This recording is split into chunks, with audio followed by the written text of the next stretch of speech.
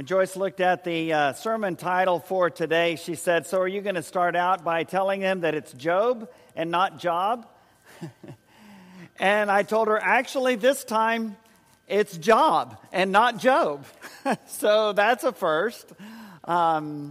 This continues our series through the book of Ephesians, Blessed to Bless. And today we're in the passage in Ephesians 6 that I want to tell us today talks to us about our job. It talks to us about our work. It talks to us about our daily lives, wherever that takes place. Ephesians speaks to how we act in our daily lives, even on the job.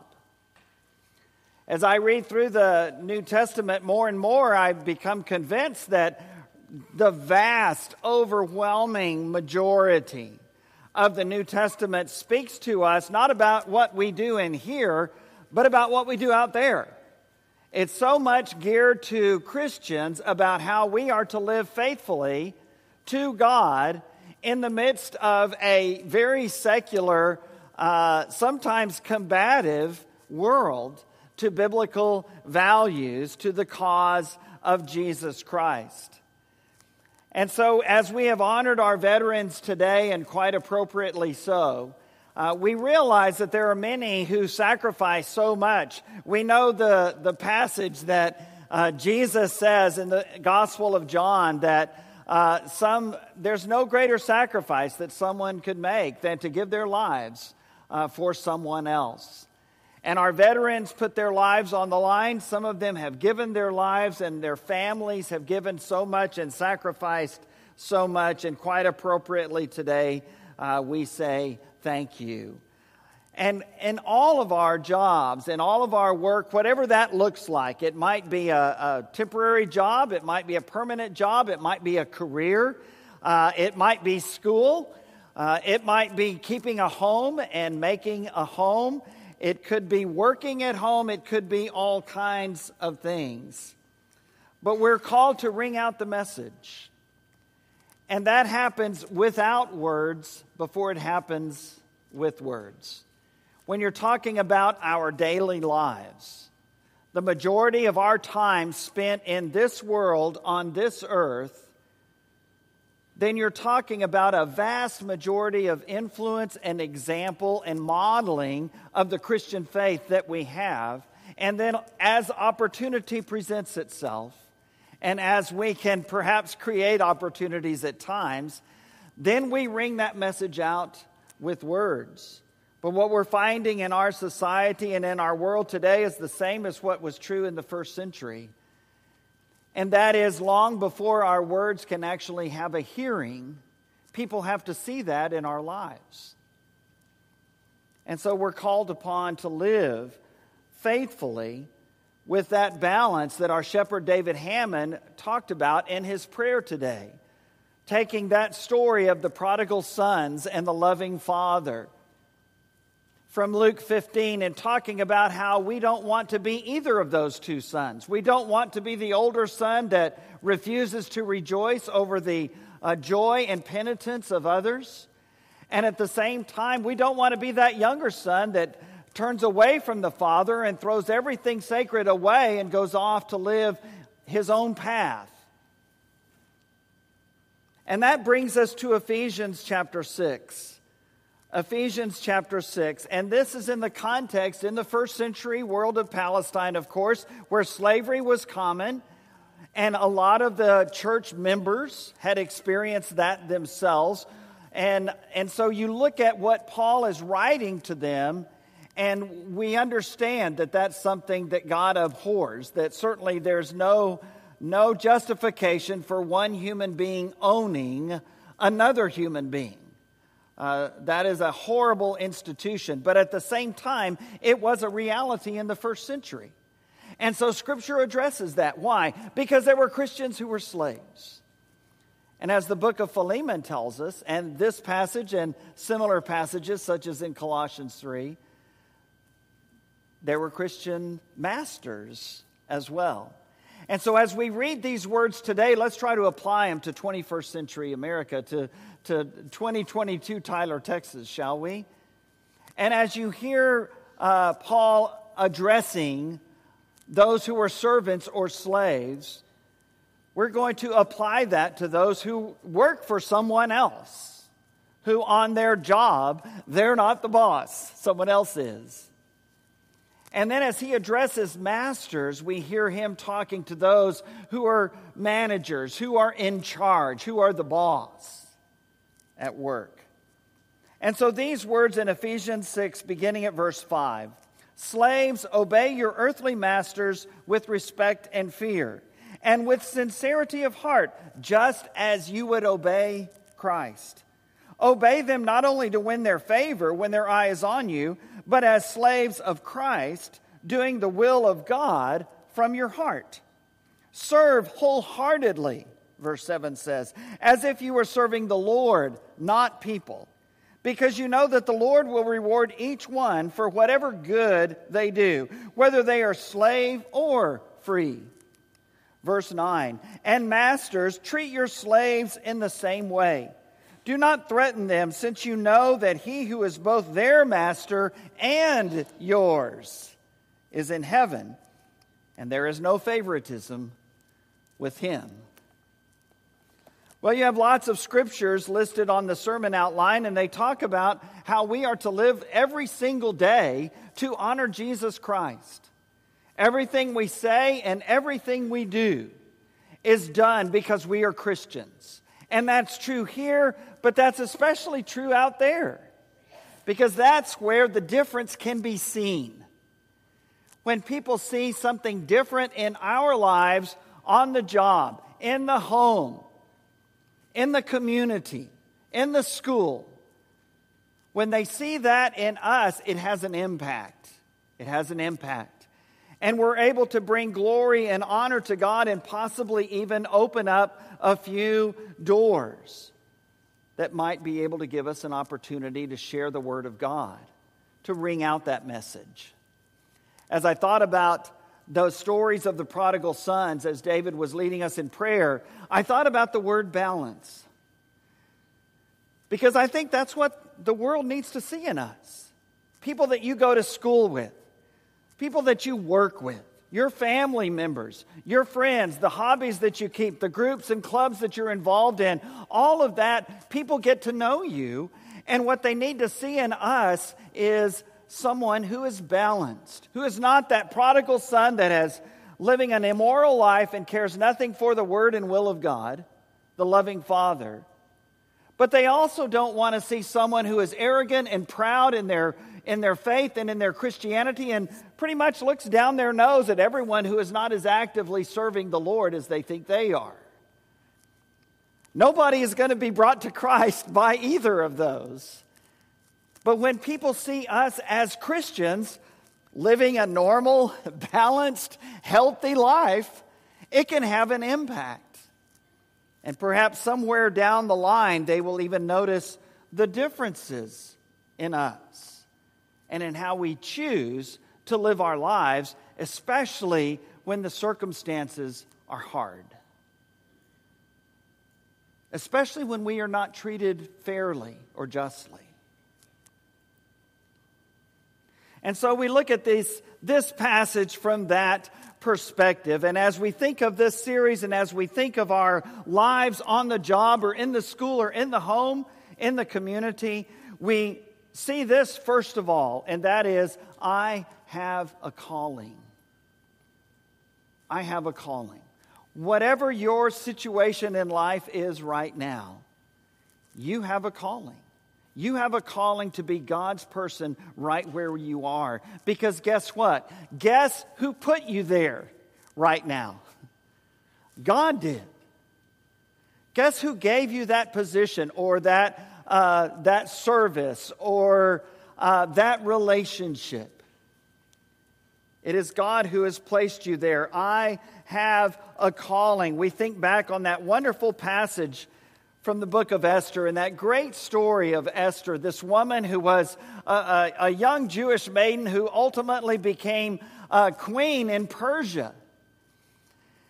And somewhere during that time period, her guardian Mordecai makes an enemy of a very powerful man by the name of Haman, and Haman decides that he's not only going to kill Mordecai, he's going to kill off all the Jews. And he does that, he tries to do that legally because of his relationship with the king. And so Mordecai, of course, as you know, in chapter 4, sends word to Queen Esther, and Queen Esther comes back and tells him, Mordecai says, look, you've got to go to the king, you've got to tell him what's going on here. And Esther says, well, look, you don't just walk in on the king. I mean, he's the king. He can have you killed. The one exception is if he extends his scepter to you. And basically a sign of acceptance. And for you, a sign of life, not death. And so she says, I haven't been called in several weeks. I can't do that. I can't do that. And then these great words in Esther chapter 4, beginning at verse 12. When Esther's words were reported to Mordecai, he sent back this answer. Do not think that because you are in the king's house, you alone of all the Jews will escape. For if you remain silent at this time, relief and deliverance for the Jews will arise from another place, but you and your family will perish.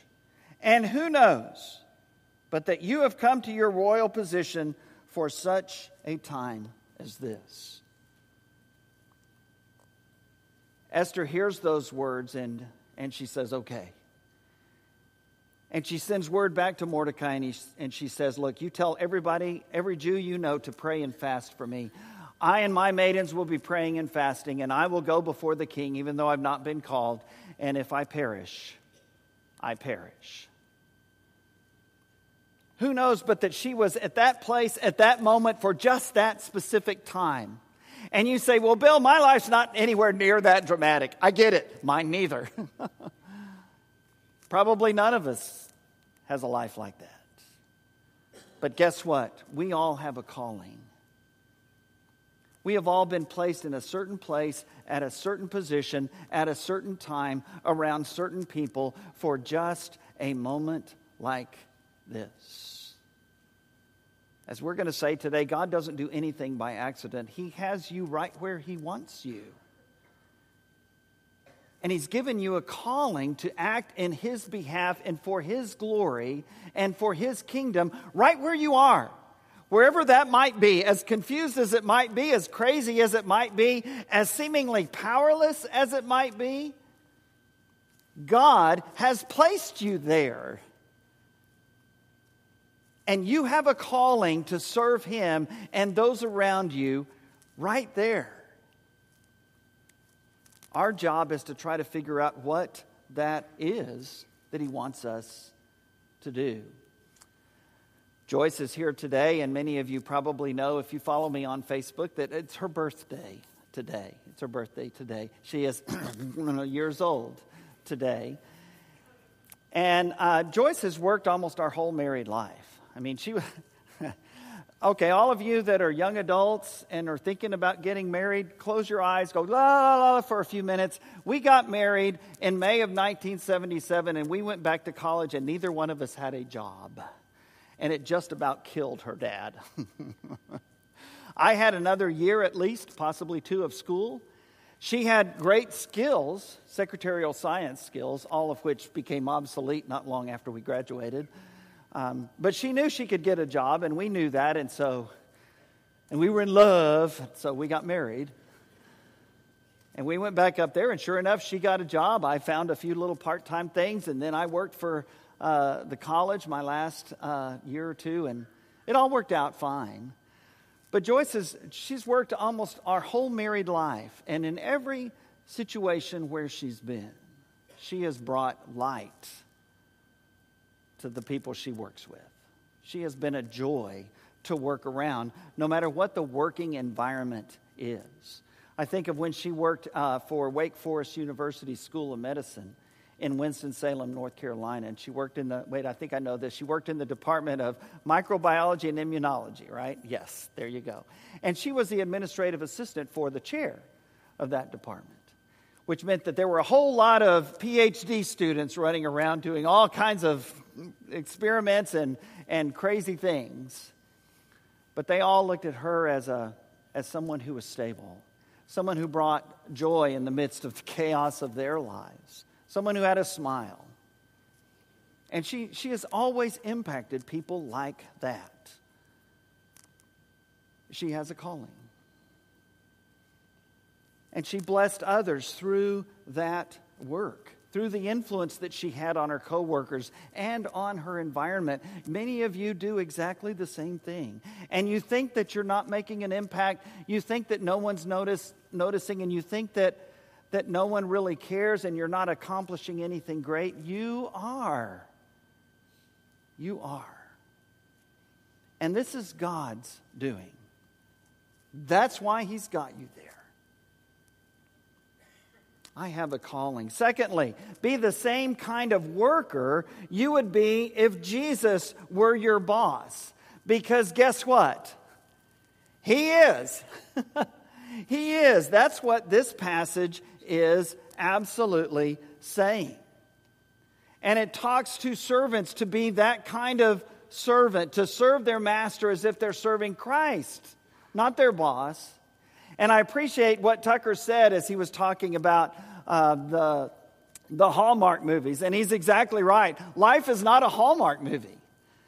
I can tell you, Joyce and I, as I said, can tell you the whole storyline in 5 minutes in that movie. And we're right 95% of the time. And I love that. But life's not like that. Tucker's exactly right. And sometimes you get put in a situation where you have a manager or a boss or a supervisor that is evil, that is unjust, that is uncaring, that is inconsiderate, and perhaps might even be cruel. And so if you choose to stay there, how will your employment look? Will it look like people in the world who just do what they have to do, who are resentful and returned evil for evil? Or will it be like this scripture says? Will it do these things? Will you work out of a respect? Even if you can't respect that person, you can respect their position over you. You work with sincerity and genuineness, Paul says. You serve wholeheartedly. And you do that all the time, not just when they're watching, not just when you're going to get caught if you mess up. You do the right thing all the time. Why? Because it's the right thing.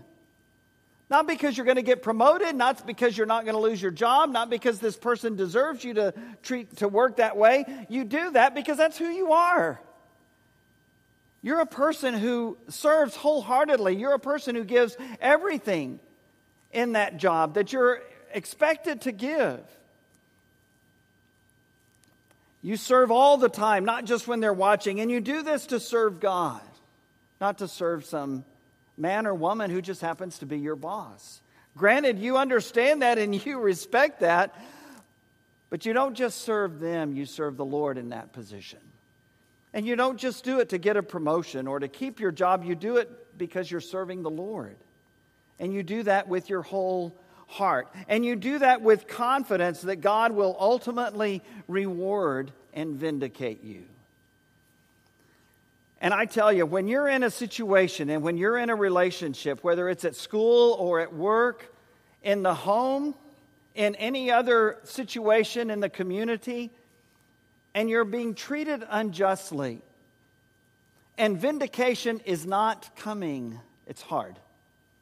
It's really hard to continue in that environment. And there may come a time where you decide, I can't continue here, and that's okay. But if you choose to continue in that, then you need to hear these words from the Apostle Paul. You say, yeah, but Bill, you don't understand. You don't understand how mean and cruel my boss is. Well, remember, he's talking to slaves, Christian slaves. And he's telling them to do this. Why? Because it gives glory to God. And because it just might have an impact on someone else. He calls us to do the same thing. Be the same kind of worker you would be if Jesus were your boss, because he is. Be that kind of employee. Number 3, be the same kind of supervisor you would be if Jesus were your boss. Because guess what? He is. He is. And the fact that Paul addresses masters at all in this passage is a bit surprising. Because typically that's not what you find. Whether you're here or in Colossians or in 1 Peter, typically it's those who are not in authority, who are people who have named the name of Christ and are part of the church that he's addressing. But as he speaks to Christian masters, he tells them to remember the same things. In fact, he starts out in the same way, and that is incredible. That he would tell them in that social setting 2,000 years ago, the things I just said to the servants are exactly the same things I am telling you. You might be in power, you might be in authority, you might have the position, but all the same things apply. Be the same kind of supervisor or manager or boss that you would be if Jesus were over you, because he is. Be a leader, not an intimidator. John Maxwell and others who write on leadership say that the lowest threshold of leadership and power and authority is position. You're the person in charge, and people obey you because they have to. And that's it.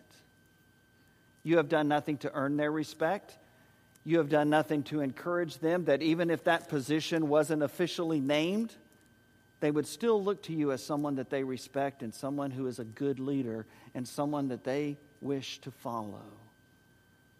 The lowest level is position, authority.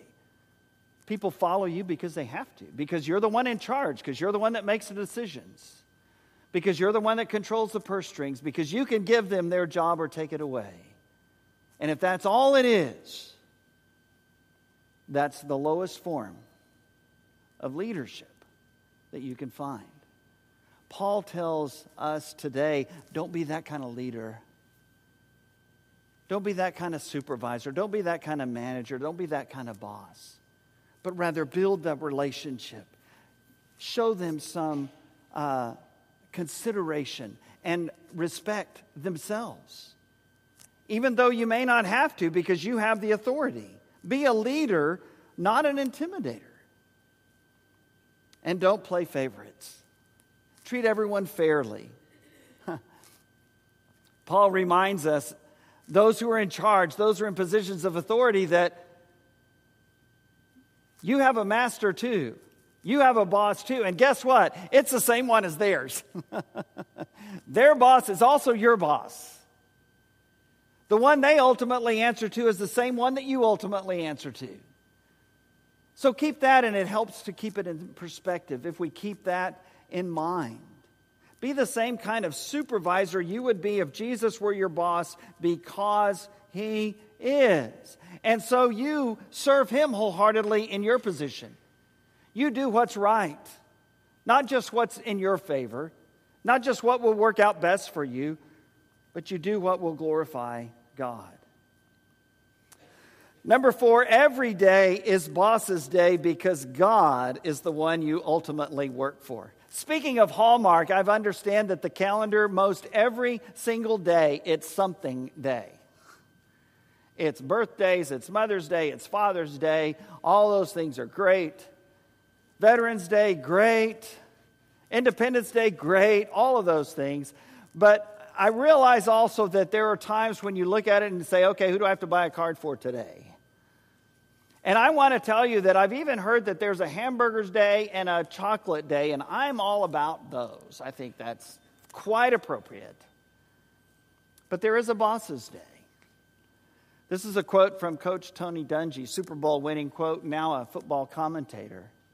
A man of great faith in Jesus Christ. He speaks out very publicly about his faith. He's written books about it. He's a very staunch believer in the sanctity of life. And he makes no secret of that. He doesn't do that arrogantly, but he does that very faithfully and firmly.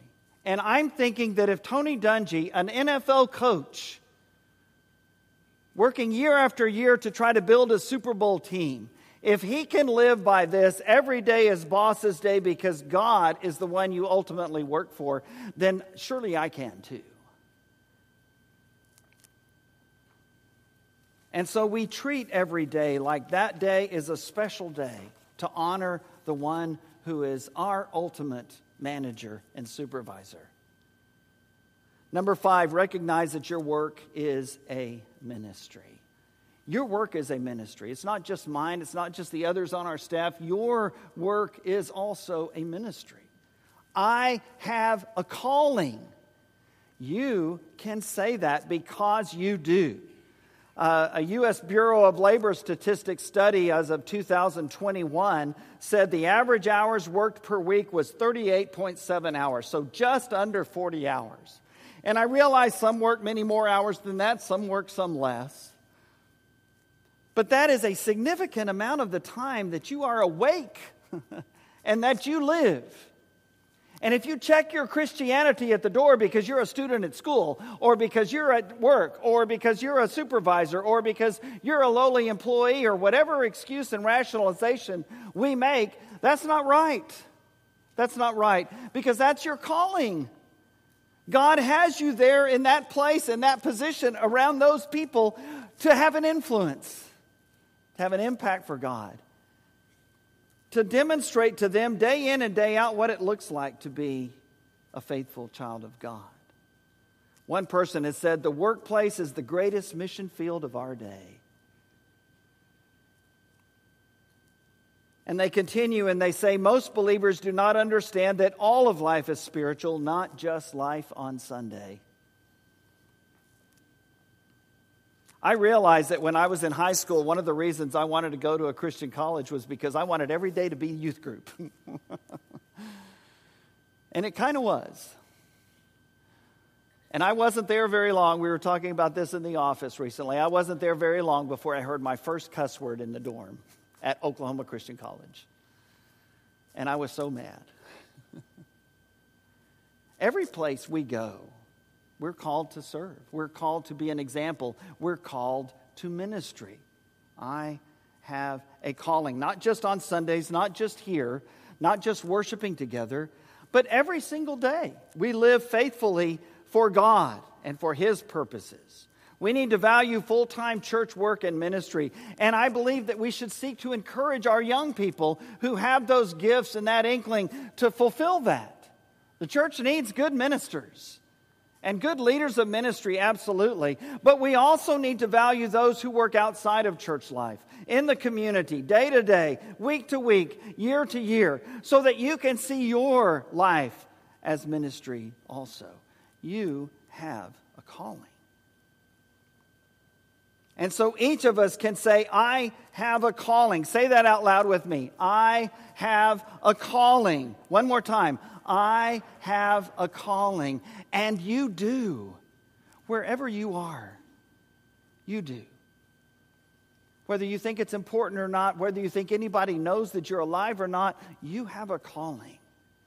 And you have people that only you can impact with the love and word of Christ. And that's why you're there for however long you are.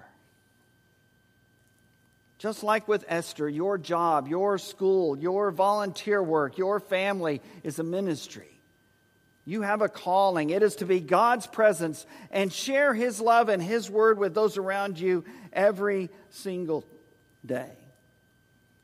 So a few things before we close. First of all, in God's plan, every assignment is preparation. This is a quote from Steve Farrar. In God's plan, every assignment is preparation. And you look at where you are right now and you may say, Bill, this is a dead end. I hate it here. I'm nobody here. I'm not accomplishing anything here. Just remember that every assignment is from God and it is preparation. It is preparation. And you say, well, I don't know what He's preparing me for. Exactly. That's exactly right. You don't, but He does.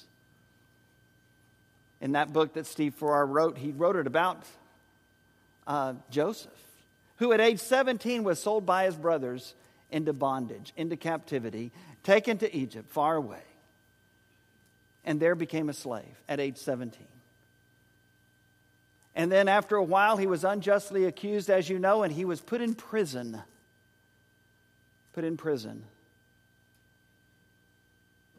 And he was 13 years. He didn't figure all of this out. It didn't become clear what was going on here until age 30. From 17 to 30, he was either a slave or in prison. But he was being prepared. And you know that ultimately he became second in command to Pharaoh himself over the most powerful country in the world, Egypt. We think of Moses and we know his life is 40, 40, 40. 40 years raised as the son of Pharaoh's daughter. 40 years leading the Israelites out of captivity and through the wilderness and to the promised land. But what about that 40 years in the middle? We don't hear much about that. But that was Moses being prepared for the work that God had for him to do. In God's plan, every assignment is preparation. And also in God's plan, there are no wasted assignments. There are no wasted assignments. You're where you are because that's where God wants you right now. He may not want you there for long. He may want you there for a long time. But there are no wasted assignments in God's plan. Whatever you're doing, wherever you are, that's a part of His plan. And so we seek to fulfill our calling. Wherever we are, whatever assignment He has given us. And finally, these words, bloom where you are planted. Bloom where you are planted. That's a special thing that Joyce and I heard from one of our elders' wives in North Carolina regularly, because she knew we were from Texas and we were a long way from home. And she said, God has brought you here so that you will bloom here. Bloom where you are planted. Maybe you don't like where you are planted. Bloom there anyway. Maybe you can't see God's plan. Bloom there anyway. Bloom where you are planted. I have a calling, your job, your school, your volunteer work, whatever it is, God has planted you there on purpose. Bloom where you're planted. You have a calling. It is to be God's presence and share His love and His word with those around you every single day. And it matters. And it's important. It matters to God. It also matters to you. But it matters to those around you who need that touch from the Savior. You have a calling. Bloom where you are planted in my life, Lord. Whatever that looks like. May you be glorified. If you need help doing that, come as we stand and sing this great prayer.